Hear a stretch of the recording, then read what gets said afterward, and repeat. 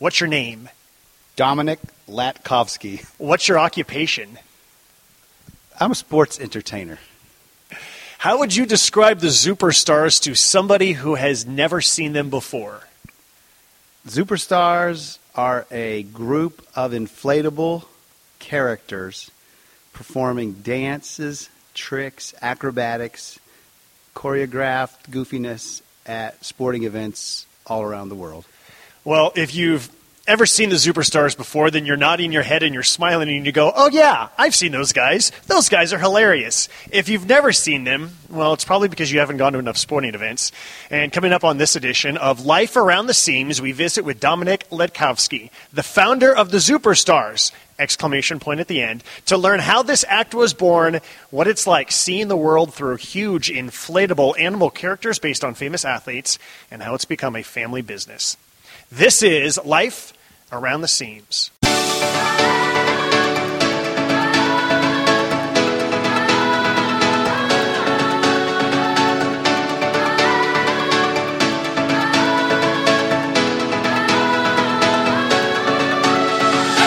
Former Major League pitcher Jim Bouton once wrote, "You spend a good piece of your life gripping a baseball, and in the end, it turns out it was the other way around all the time."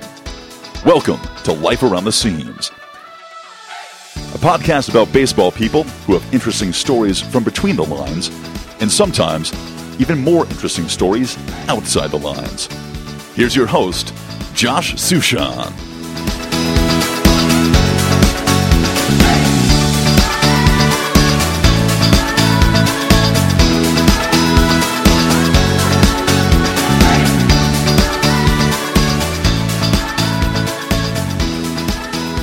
All right, Dominic, thanks for joining me here from the winter meetings, the trade show that you have attended. You've just packed up. How many years now for you attending the baseball winter meetings trade show? Oh, goodness, Josh. Okay, our first one was in December of 92.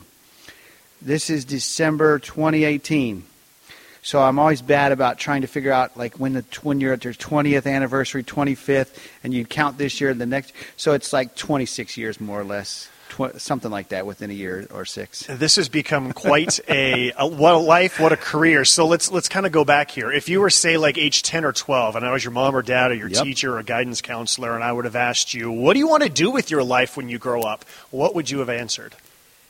Well, at the time, I would not have known what I would have said. I was going to be a professional basketball player or a professional soccer player or something, because of course I thought I was really good, and I wasn't. I was decent. I was halfway decent enough to get a partial Division II soccer scholarship, and that was about it. But just after 12 years old, around 13, 14, my older sister was dating a guy who was the mascot for the local minor league basketball team in Louisville, the Louisville Catbirds, and so I was hanging out with him quite a bit and hanging around him, and of course would go to games with him and see what he did. And this was also right around the time of the San Diego Chicken doing all of his shenanigans and becoming very popular on This Week in Baseball and everything else that he did. And this guy, my sister's boyfriend Danny, he was really good at what he did, and I was his not his sidekick. I was his assistant. I was carrying his bags around and helping him out at shows and things, at his gigs. And I thought, man, you know what? This would be really fun to do something like this for a living. So I think as early as 13-ish, 14-ish, I thought that this was something that I would like to do. And then what about going to minor league baseball games at Louisville? Yeah. You go as a kid, and did you see Max Patkin and the Chicken? Yeah. And So that further established that into my mind. So in 82, so I was born in 70, so in 82, 12 years old, the Louisville Redbirds came to town, and Louisville was starving for minor league baseball. We didn't have a minor league team for a number of years. And so when it came back, Louisville was the first minor league team to draw 1 million fans, and it was a big deal. And so I was out there with my family for my brothers, my dad. And my dad was an umpire, a basketball referee, and we would go out to I was at every single game.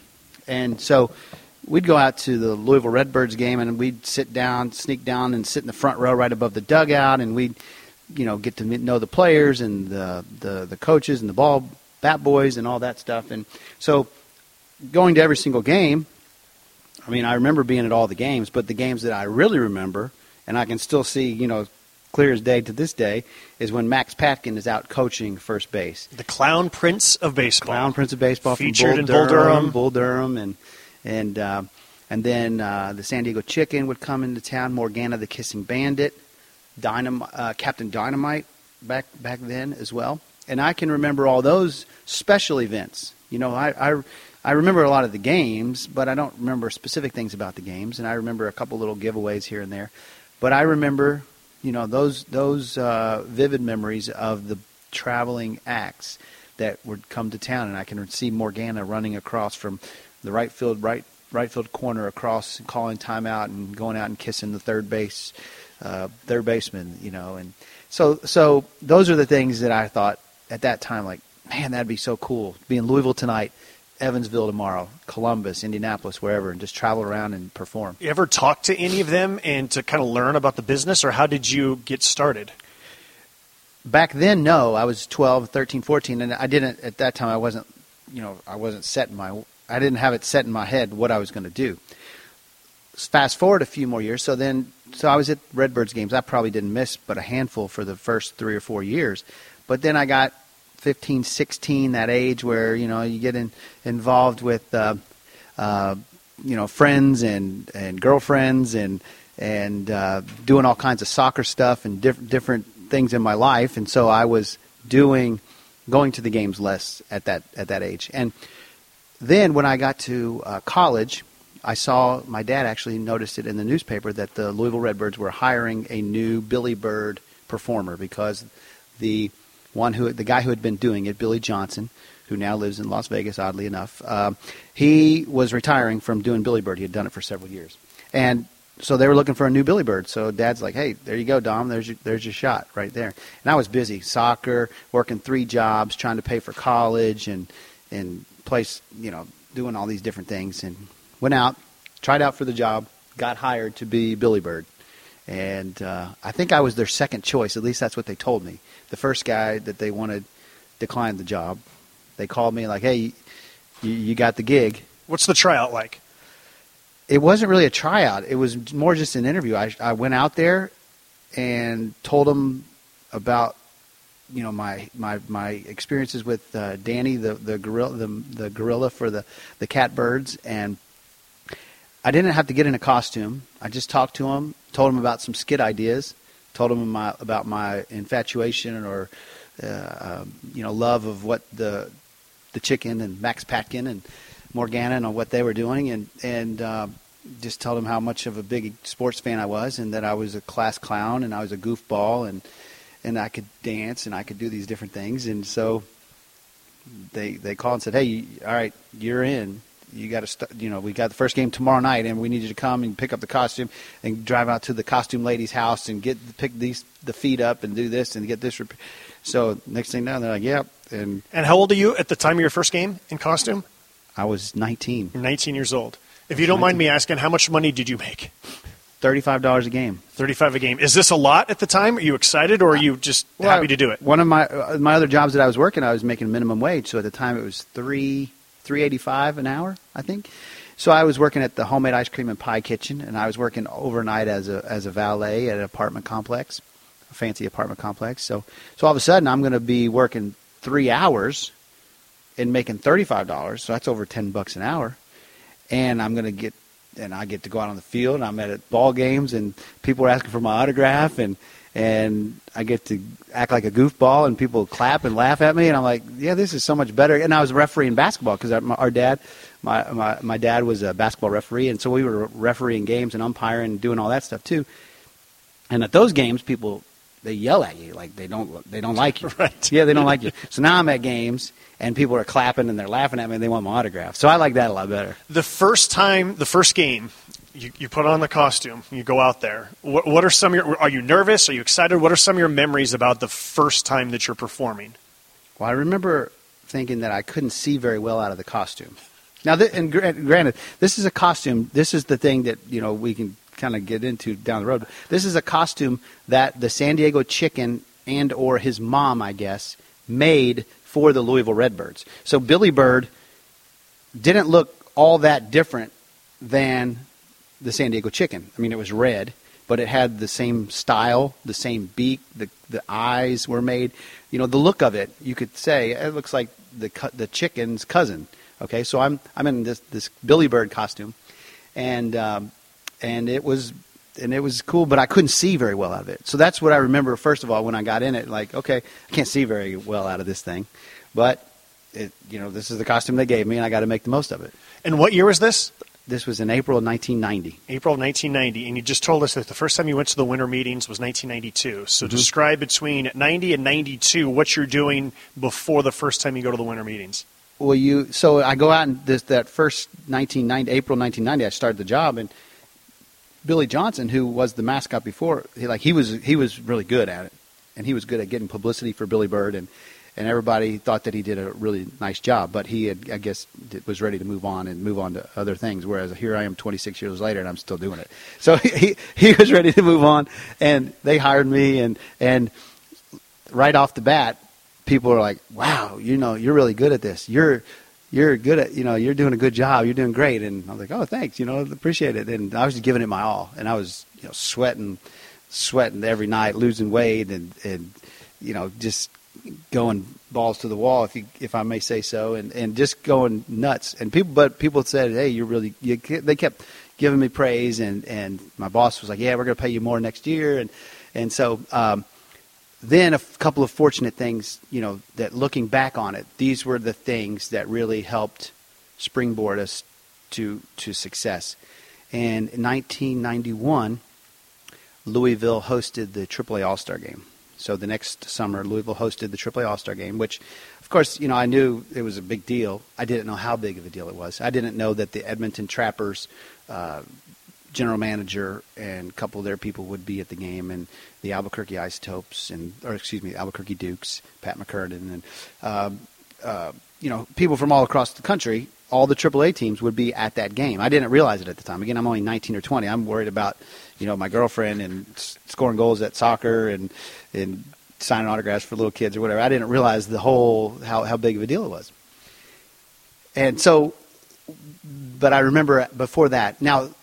So I'm kind of jumping around here, but in 1990, we started doing Billy Bird. When I say we, my brother Brennan, who's been my partner at this business for so long, but also my older brother, who's just helped us here and there over the years, and then another guy as well. We were all doing little routines. So they would do the Blues Brothers as part of my act, and then they would do the dancing umpire routine, which was our dad's creation. He said, "Hey, borrow one of my umpire uniforms and go out on the field, and then you guys bust into one of your dance routines." So they would help us with skits. And then when the All-Star Game came around, my boss said, "Hey, make sure you put on a really good show. Do some of your good skits and stuff," because he knew that they were going to have a big crowd. It was on national TV. It was on USA Network or something, some cable channel, and so we did. We put on a big show and good show. And again, I didn't realize at the time how important that was going to be. Then the next year, 92, winter meetings, and talking to my boss, they paid me more each year. And he said, "Hey, if you're ever going to make a go of this, traveling, doing your shtick on the road, the winter meetings are coming here. Get a booth, rent a booth, put a video together, let the world know, let everybody know about you." Did I read correctly that you scalped tickets to a Garth Brooks concert in order to raise the money to get your booth? Right. So I come from a humble background. Like Dad worked his whole life. He would go work at the Courier-Journal newspaper, and he worked whatever normal type jobs. And there was 4 kids, and then there was times where Dad might have got let go from one of his jobs, and there was a time where we were on food stamps even. So I mean, it's not like we didn't come from a wealthy family at all. So I always found ways. From when I was in school, I would go buy Jolly Ranchers for 2 cents and sell them for a nickel and make money at school. And then in high school, I would go to the Sam's Warehouse, which is like Costco, and buy boxes of Twix and gummy bears and Snickers. And I'd walk around school with a duffel bag and sell the candy bars for 50 cents that I bought for a quarter. So I'd go to school and I'd make $10 to $20 in a day when I'm walking around my high school. making money because that way I have money. I didn't have money growing up. That was cool for me. I'd go to school and make money at the same time. So I found ways, and then around 14, 15, 16, I'd go out to a ball game, and I'd stand out front and scalp tickets. Somebody'd walk in, I'd have my hand up, and they're like, "Oh, this kid needs a ticket." They'd give me the ticket. They'd walk in, I'd turn around and hold the ticket up. Somebody'd walk up and needs a ticket. Instead of them paying $20 for the ticket, I'd sell it to them for $15. Like, hey, I just made $15. I could do it, do it a few times, and now I'm 14, 15 years old, and I'm making $100 standing in front of a concert, a basketball game, a baseball game, whatever. So I started learning, how to do that. And then Prince is coming to town, or Tina Turner, and I'd go buy tickets and scalp them. And so, but Garth Brooks was my big, I made a lot of money scalping Garth Brooks tickets in the summer of '92. With that money, I invested in the trade show booth, the video, the marketing materials to launch Billy Bird and Company in December of '92. $6,000 was what I had put up on the line. It's a lot of money. A lot of money for a kid who's 22. But I was entrepreneurial. I'd take chances. It was not that big of a deal. And I had belief that we could get at least 4 shows, and we were like, okay, let's try to get some teams to pay us $1,500 to do a show.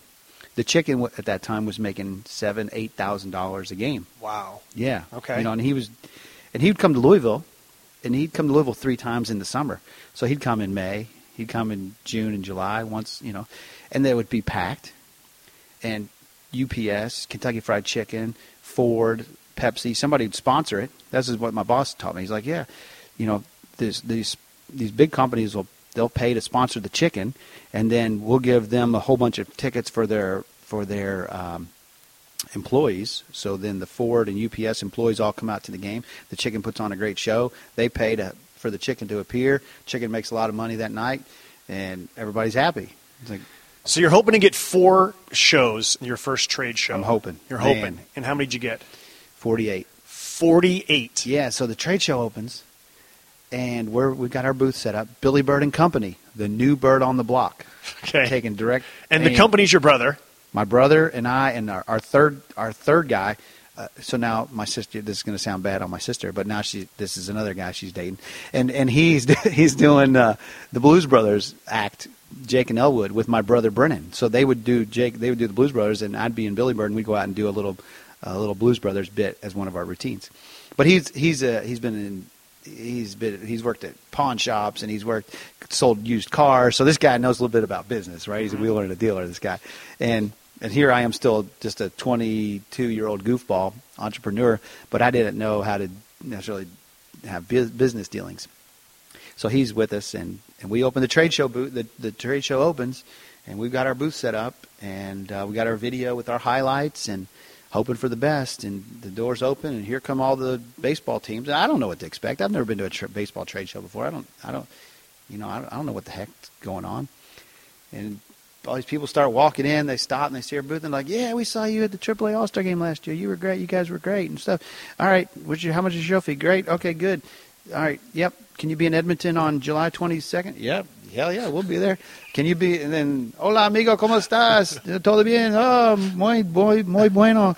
Buen show. In Monterrey, Mexico, in Abril." So my brother Brennan, my partner, he can speak some pretty good Spanish, and I can butcher it enough. And next thing you know, we've got a show booked in Monterrey, Mexico on April 21st, and then, Medicine Hat, Canada, and Asheville, and Clearwater.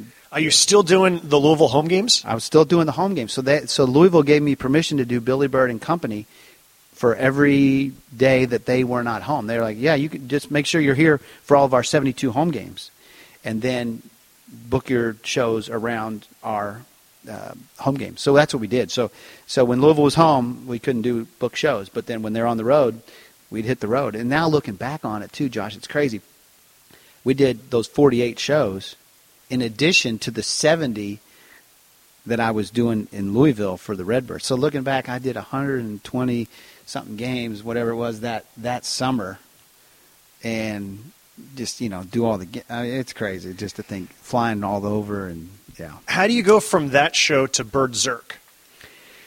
So Billy Bird and Company, Billy Bird was the Louisville Redbirds mascot. This was their costume.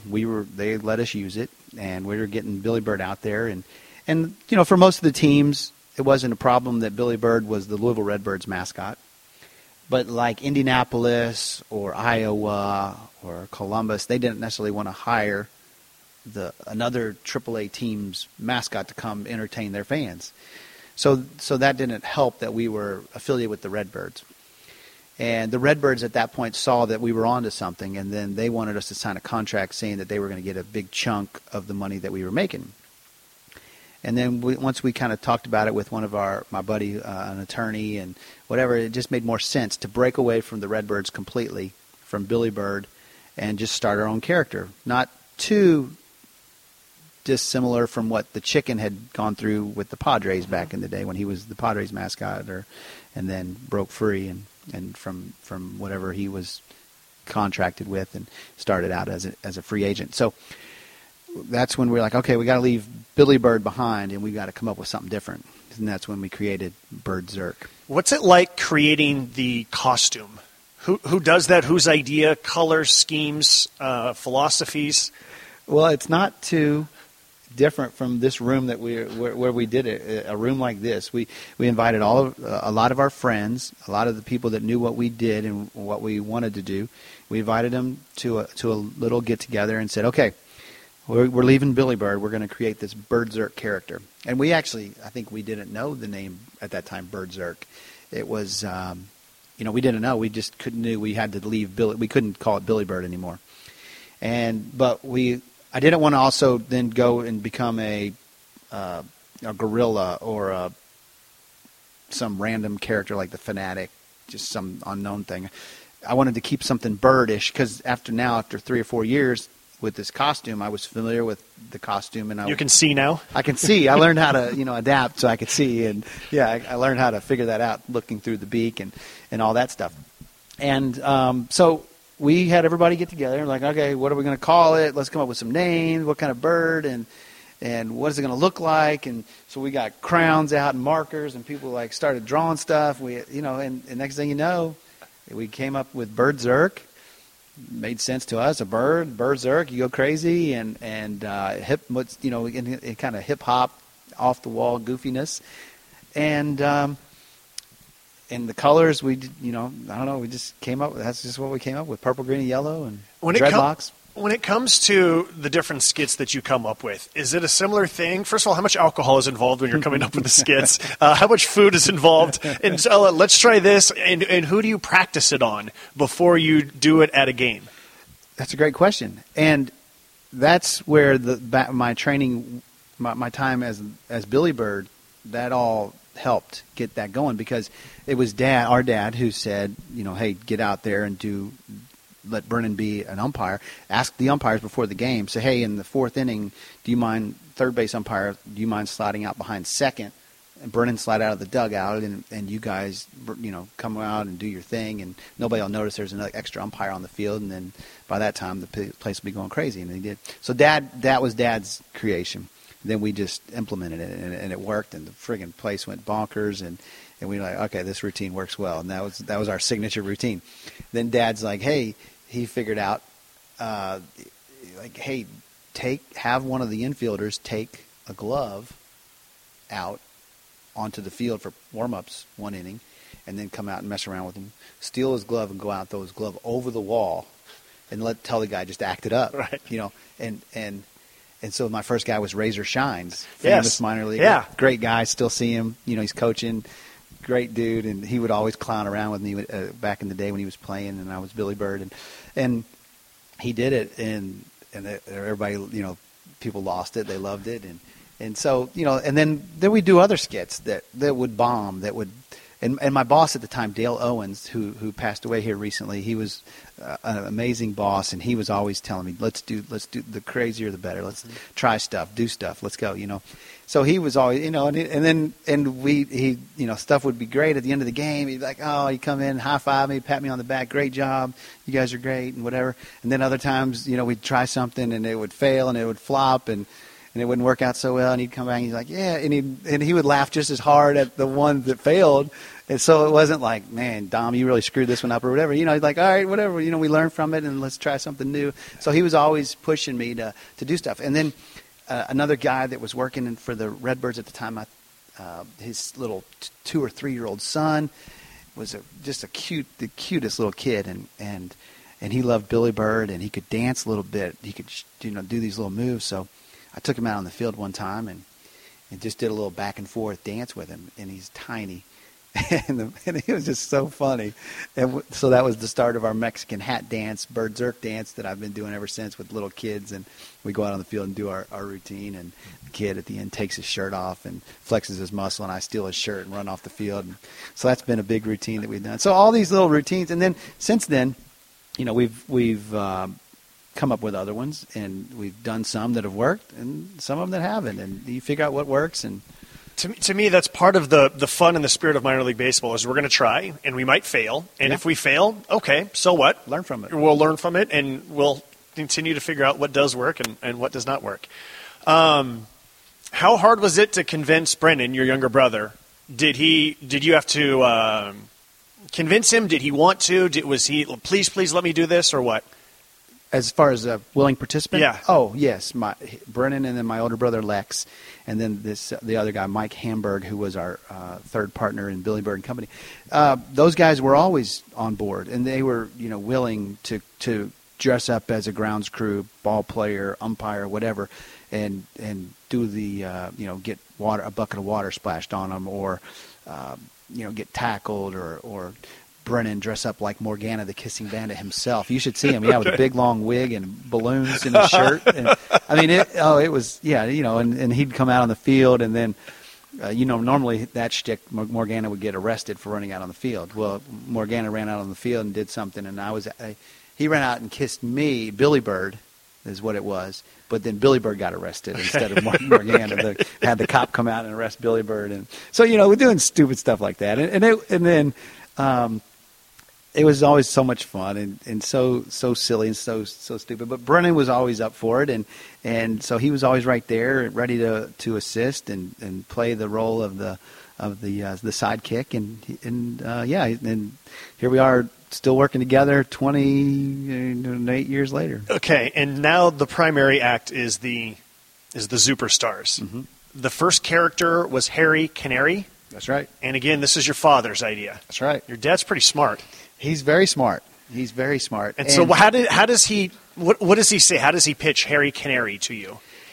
So we do Bird Zerk. We launched Bird Zerk around 95, and we do Bird Zerk for a few years, and we added Air Bird Zerk, one of the first real inflatable character that kind of the minor leagues saw.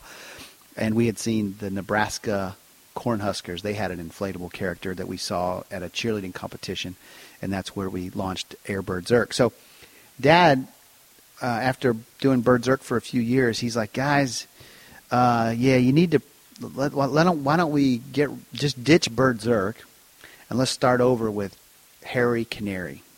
Just get rid of Bird Zerk and let's come up, get a new character, Bird, not too much different than Bird Zerk, a bird, but put white hair and big glasses, and let's call him Harry Canary. And you still do your routines, but then in the 7th inning, Harry Canary goes up with a big fake microphone and leads everybody with the 7th inning stretch. And we're like, and he was pushing this idea on us, and we're like, Dad, Bird Zerk's good. There's nothing wrong with Bird Zerk. People like Bird Zerk, and this Harry Canary idea, it's okay, whatever. But we kind of like, whatever, Dad. And we didn't really like put much thought to it. But he persisted. Thank goodness he persisted. And right about that time, those inflatable characters, we had another friend now who was doing a character costume, inflatable costume character at the Louisville Cardinal college football games in this all-sport bottle. And the team was terrible at the time. So when the inflatable all-sport bottle, Pepsi product character would come out onto the field at whatever time each home game in Louisville, that would get the biggest ovation because he'd come out and he was really, really funny at it. And he could do some funny stuff, and people loved it. So in working with this guy, we launched the Superstars. And because Dad's persistence with Harry Canary, we said, okay, well, let's make Harry Canary inflatable. And then let's not only make just Harry Canary, let's come up with some more characters. And let's come up, and we started thinking, and Ken Giraffe, Ken Giraffe Jr., and then Shark McGuire, Cal Ripken, and Pee Wee Geese. Those, the original 5. And okay, those are all funny. We'll get all these different animal characters, and then this guy, you can go traveling around doing that while Brennan and I do Berserk, and then you can do this, and we'll call them the baseball bunch or the baseball crew or something. And it didn't really sound good. And then we had another meeting, and we all got together and came up with Superstars. Yeah, that's it. Superstars. That sounds good. So Superstars were born, and it was those 5 characters. This guy was going to go do it because he was funny at it. And we started working on routines and the show, what's going to happen, and then it all culminates with Harry Canary singing the 7th inning stretch. And it goes back to, we had some skits back then that were good and then not good, and we figured out what works. And I'm going to ask you about my favorite skit, which is probably your most famous. But before that, did Ken Griffey Jr. ever meet Ken Giraffe, or did Cal Ripken ever meet Cal Ripken? And what was the reaction of the athletes when they saw their likeness? Okay, yes. Both of them are well aware of it. Because we don't have, because what we were doing is parody, we don't have to go to those celebrity athletes to get permission to do what we're doing. We're making fun of them. When they're famous athletes, when they're famous celebrities, they give up certain rights for people to make fun of them and do parodies. So our attorney said, as long as you guys stick to doing entertainment and you don't make Ken Giraffe dolls or Cal Ripken T-shirts and try to sell them using his likeness to sell a product, you can do your entertainment. So we didn't have to go get permission from them. But Cal Ripken, of course, as you know, ends up owning minor league baseball teams in Aberdeen and on, some other teams as well.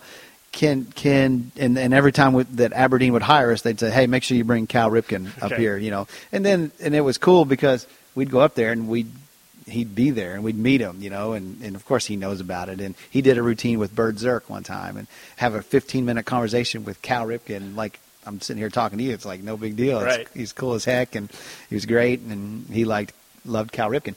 Ken Giraffe, I never met Ken Griffey, but he obviously knew about our show and our characters because when we did a show in Cleveland for the Indians, they were playing Cincinnati, and his family was at the game, and he sent word down with some kind of an employee, hey, make sure we want Ken Giraffe to come up to the suite where my family is to take some pictures and stuff. Okay. So he knew about it and liked it enough that request us to come up to the suite. Anybody ever get mad? Dick Vitale did not like Dick Flytale. Okay.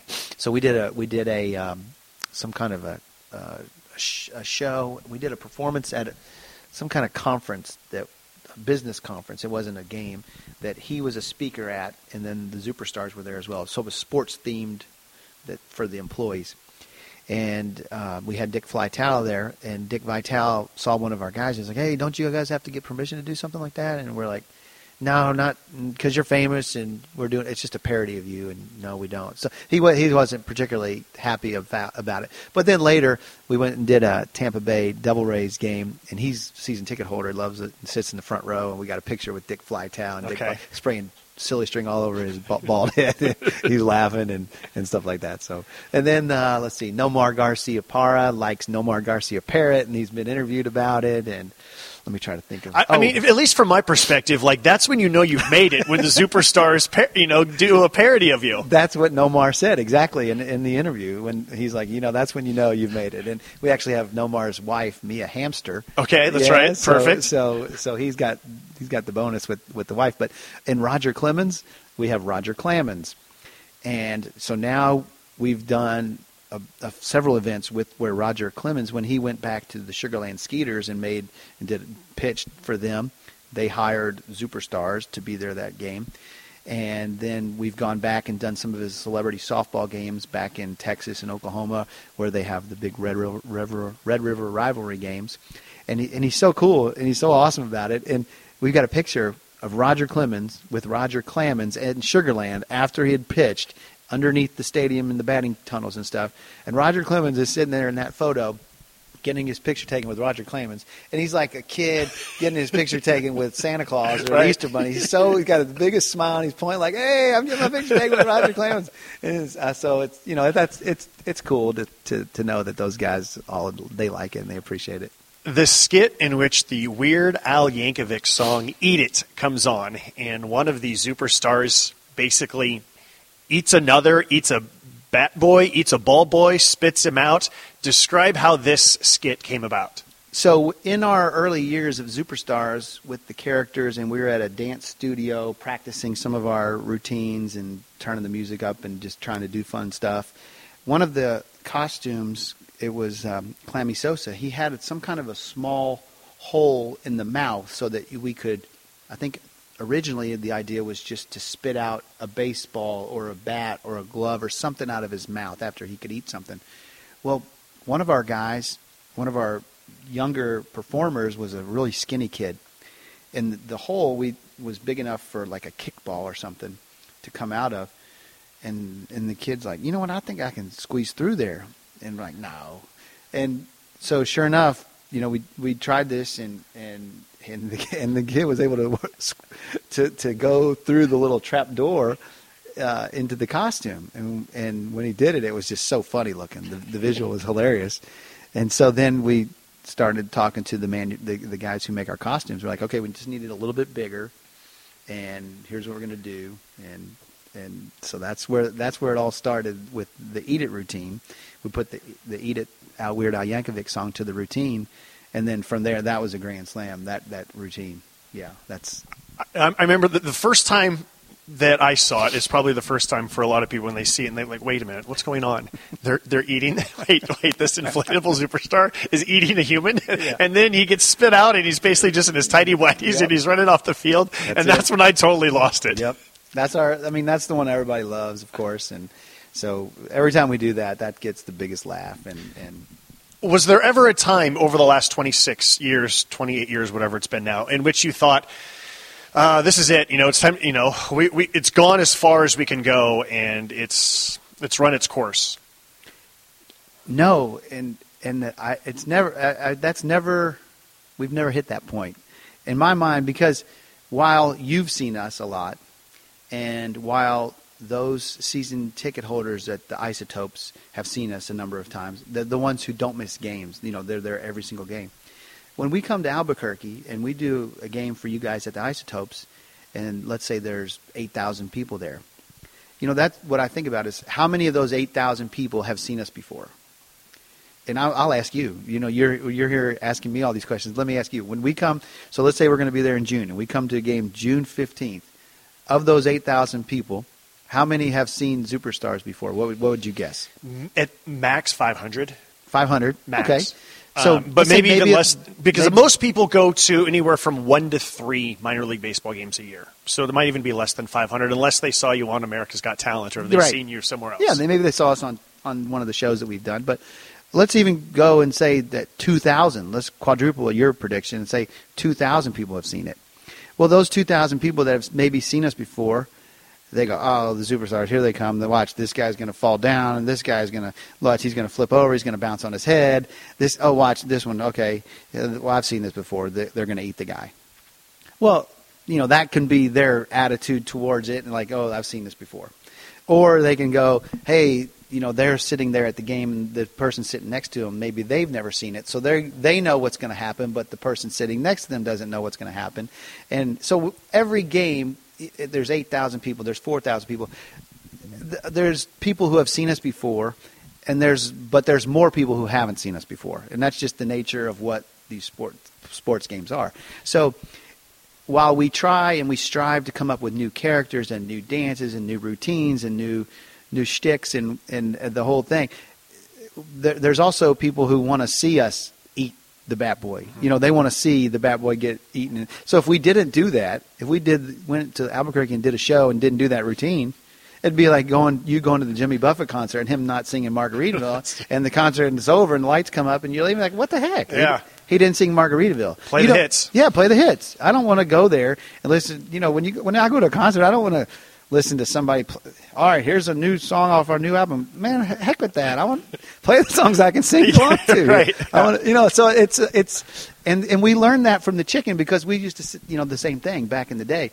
Well, the Chicken's going to do the Little Chickens, and he's going to coach first base, and he's going to do that. He's going to do that. But you can't.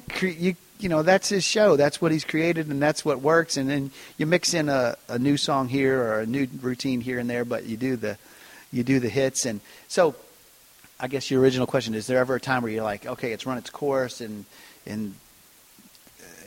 we're done? No, I mean, really, it's not. It's just a matter of. I think the thing is going to maybe at some point down the road, there's going to be a time where I'm like, okay, I don't have the desire or the love to do this anymore.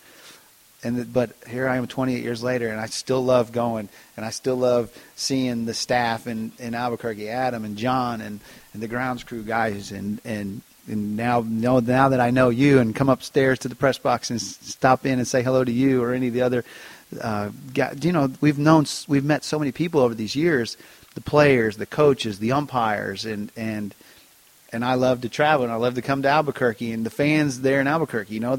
Those fans get into the game. Like I don't know what it is, but they make noise and they cheer. And some places you go and it's like, I don't want to name any names, but like it's kind of the fans don't really make much noise or they're just kind of lame. Or I mean, NBA games. We go do NBA games, and they just don't. They don't. The fans don't really. They're too cool. They spend too much money to sit down low to clap and to say like, oh, I don't want to clap for these inflatable characters. So I don't know. It's kind of weird, but we enjoy. I still love it. I love doing it, and I know when we go do it, and you hear the crowd reactions, that it works and that people enjoy it. And the main thing is I know at the end of the night when people leave the stadium and they're leaving, they're going to be like, we had a great time at the game. We enjoyed that. I'm going to always remember seeing. And I want these people that are at the game to remember the Superstars or Bird Zerk or B-Boy McCoy, Russian Bar Trio, B-Boy Bucket Ruckus, any of our acts. I want the people to leave not knowing the players, what happened with the score or whatever, but like, hey, I saw the bat boy get eaten. I saw Bird Zerk throw the third baseman's glove over the wall. I saw Bird Zerk dance with the umpire. That was great. That I want that memory to stick with them like I've got the memories in my mind from Morgana, Captain Dynamite, etc. What is a non-sporting event that the Superstars performed where you had to pinch yourself that you can't believe that you're actually doing this here? Well, I'd say America's Got Talent. Mm-hmm. When they called us and said, we want you guys to be on America's Got Talent, I'm like, okay. I had heard of that show because it was the third year that we got to do it, season 3. And they called and said, we want you to be on America's Got Talent. And I'm like, well, you know what? I've heard of that show, and I know it's a pretty big, popular show. Hadn't really watched much of it, but I'm like, that would be cool. Yeah, to be on TV. And so when we got to do that, and it was 2008, that was pretty cool. I mean, it was a neat deal. It was just the fact to fly to Los Angeles and go to Hollywood and then make it past the first round and then go to Las Vegas for the next round and then to go and now you're in all these rooms and hanging out with all these other entertainers who are good singers or they're acrobats or magicians or whatever they might be, and you got all this downtime just to get to meet all these people that do something similar to what you do, and then to see how a big television show is produced and made and all that goes into it. And, oh, hey, you sit there and you're talking to Jerry Springer and it's just like he's nothing. Like, and then you go over here and you film something and all of a sudden David Hasselhoff walks in and he's like, Superstars! And like, hang on, David Hasselhoff knows about Superstars and he's like, you guys are great. Oh, my God, you guys crack me up, And so, all that kind of stuff is – it's cool, and all the people that we've been able to meet from doing this, and so that was a pinch me moment, I guess, would be America's Got Talent. You gave a shout out to Dancing B-Boy McCoy a couple of moments ago. Explain the other spin-offs and how Dancing B-Boy McCoy joins this group of characters. He's with us here in Las Vegas, and it's 10 years ago where exactly here in Las Vegas where we first met him. He was on America's Got Talent that same year. And as I said, we're sitting around in rooms like this where we're superstars. We've got all of our stuff over here in the corner, and then Russian Bar Trio, those guys are over there in that corner, and there's probably 100 different people, 100 different acts, dance teams, and like I said, magicians and comedians, singers. And there's this little shy guy over here in this one corner, just all keeping to himself, and he doesn't have anybody with him. He's a solo act. He's 18 years old. He's real quiet. And at some point in time, while we're all sitting around these rooms, just wait. There's a lot of waiting when they're making these TV shows, so they have to get all the production stuff lined up and how they're going to do this and that, and so I just kept noticing this kid, this 18-year-old kid. But then when I don't remember how it came about, where like we all just kind of started doing funny stuff in this room because we were all just getting giddy and we were tired of sitting around doing nothing, and we started doing silly stuff, and he gets out and he starts doing what he's really good at, this dancing that he can do, this unbelievable dancing that was really impressive to me. And he did it, and everybody loved it, and he was really good at it, and he was a funny guy, but he's really quiet, really reserved.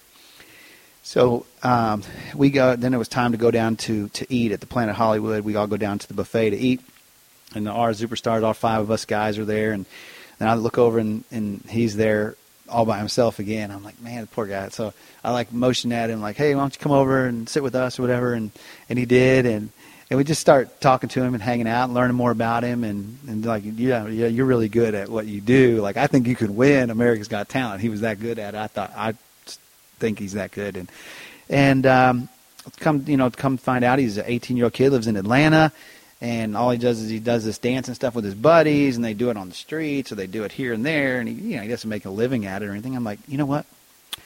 We're going to be doing a baseball show in Rome coming up in a couple of weeks, because we were filming the show. We were flying in that summer in 2008. We were doing tons and tons of games with Berserk and Superstars, and then we would then have to fly to Las Vegas for 3 days of filming, and then fly back, and then to Los Angeles. And so we were all over the country, barely getting home at all, trying to do all of our shows. And I said, we got a show in Rome coming up. Kenneth, and his name was Kenneth, how about you come up from Atlanta? Why don't you drive up, and I'll get you into the show, the Berserk show. I'll figure out how to do what you do. And he's like, yeah, that'd be great. We'll get you in front of, so that's where I said, and I started trying to think of how can I what he's good at, how can we get him involved in our show and implement him into our show in some way. So we did. We got him in Rome, and then we were doing an all-star game up in the Carolina Mudcats, and he drove up with his dad and did that one with us, and then the whole concept of B-Boy McCoy, like he's a breakdancing bat boy, but because his stage name on America's Got Talent was Exclusive, so that was his dancing name, Exclusive.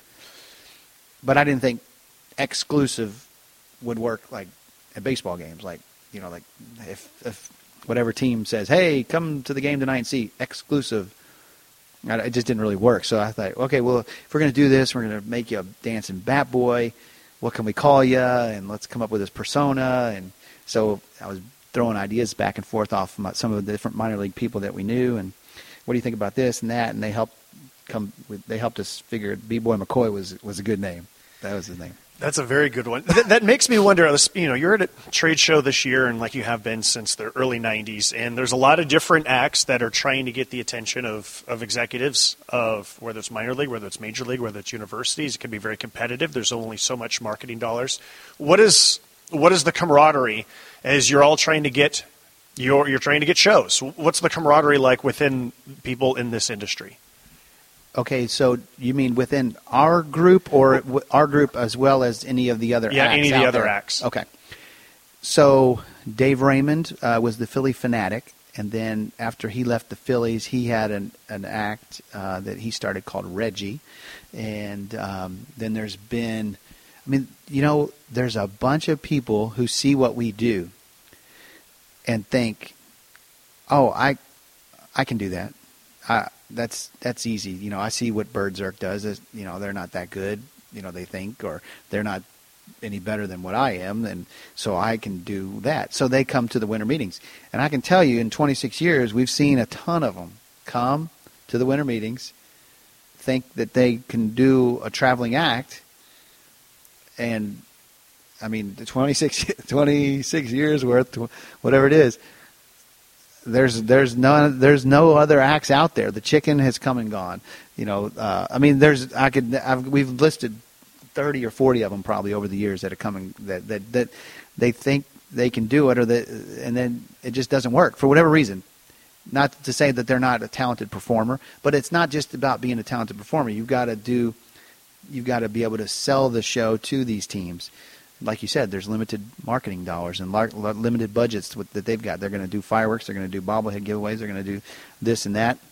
And if they want to spend money on national acts, they want a good one. They're going to want something good.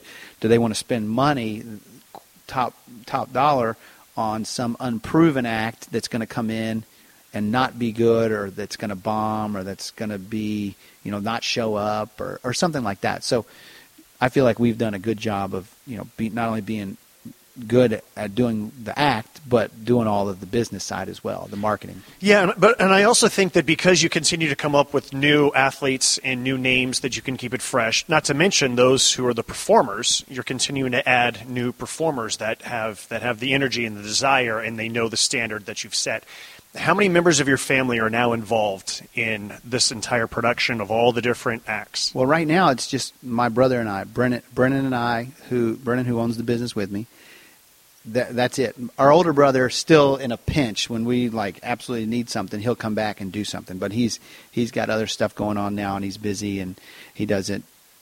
He's not looking to go to fly to Albuquerque to do a one Saturday night and fly back.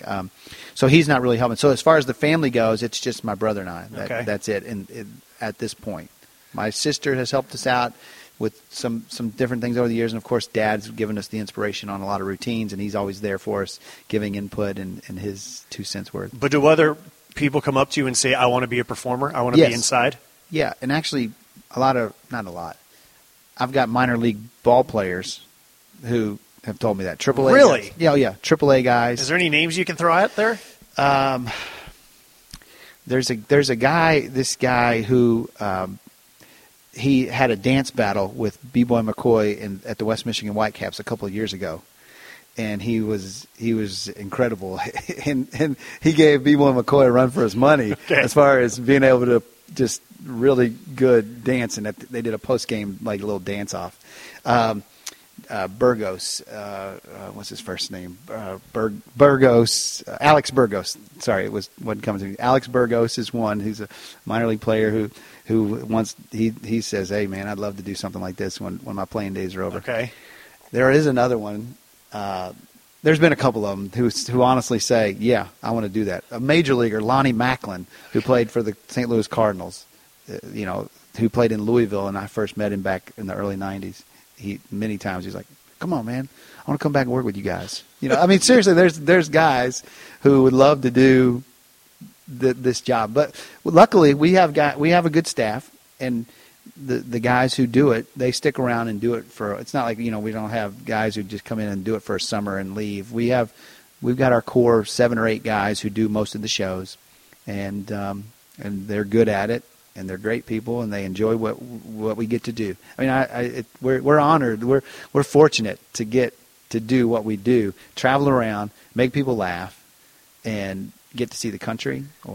How many shows a year would you say you average? Not just minor league baseball, but everything across the board.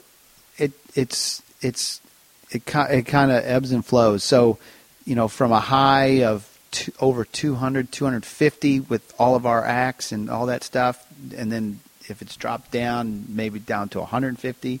So between Berserk and Superstars, I know myself, I'm on the road about 100 days out of the year. So I'm gone from my family almost a third of the year, which is a lot. And so when people say, well, are you guys doing as many shows now as you were 10 years ago? No, we're not.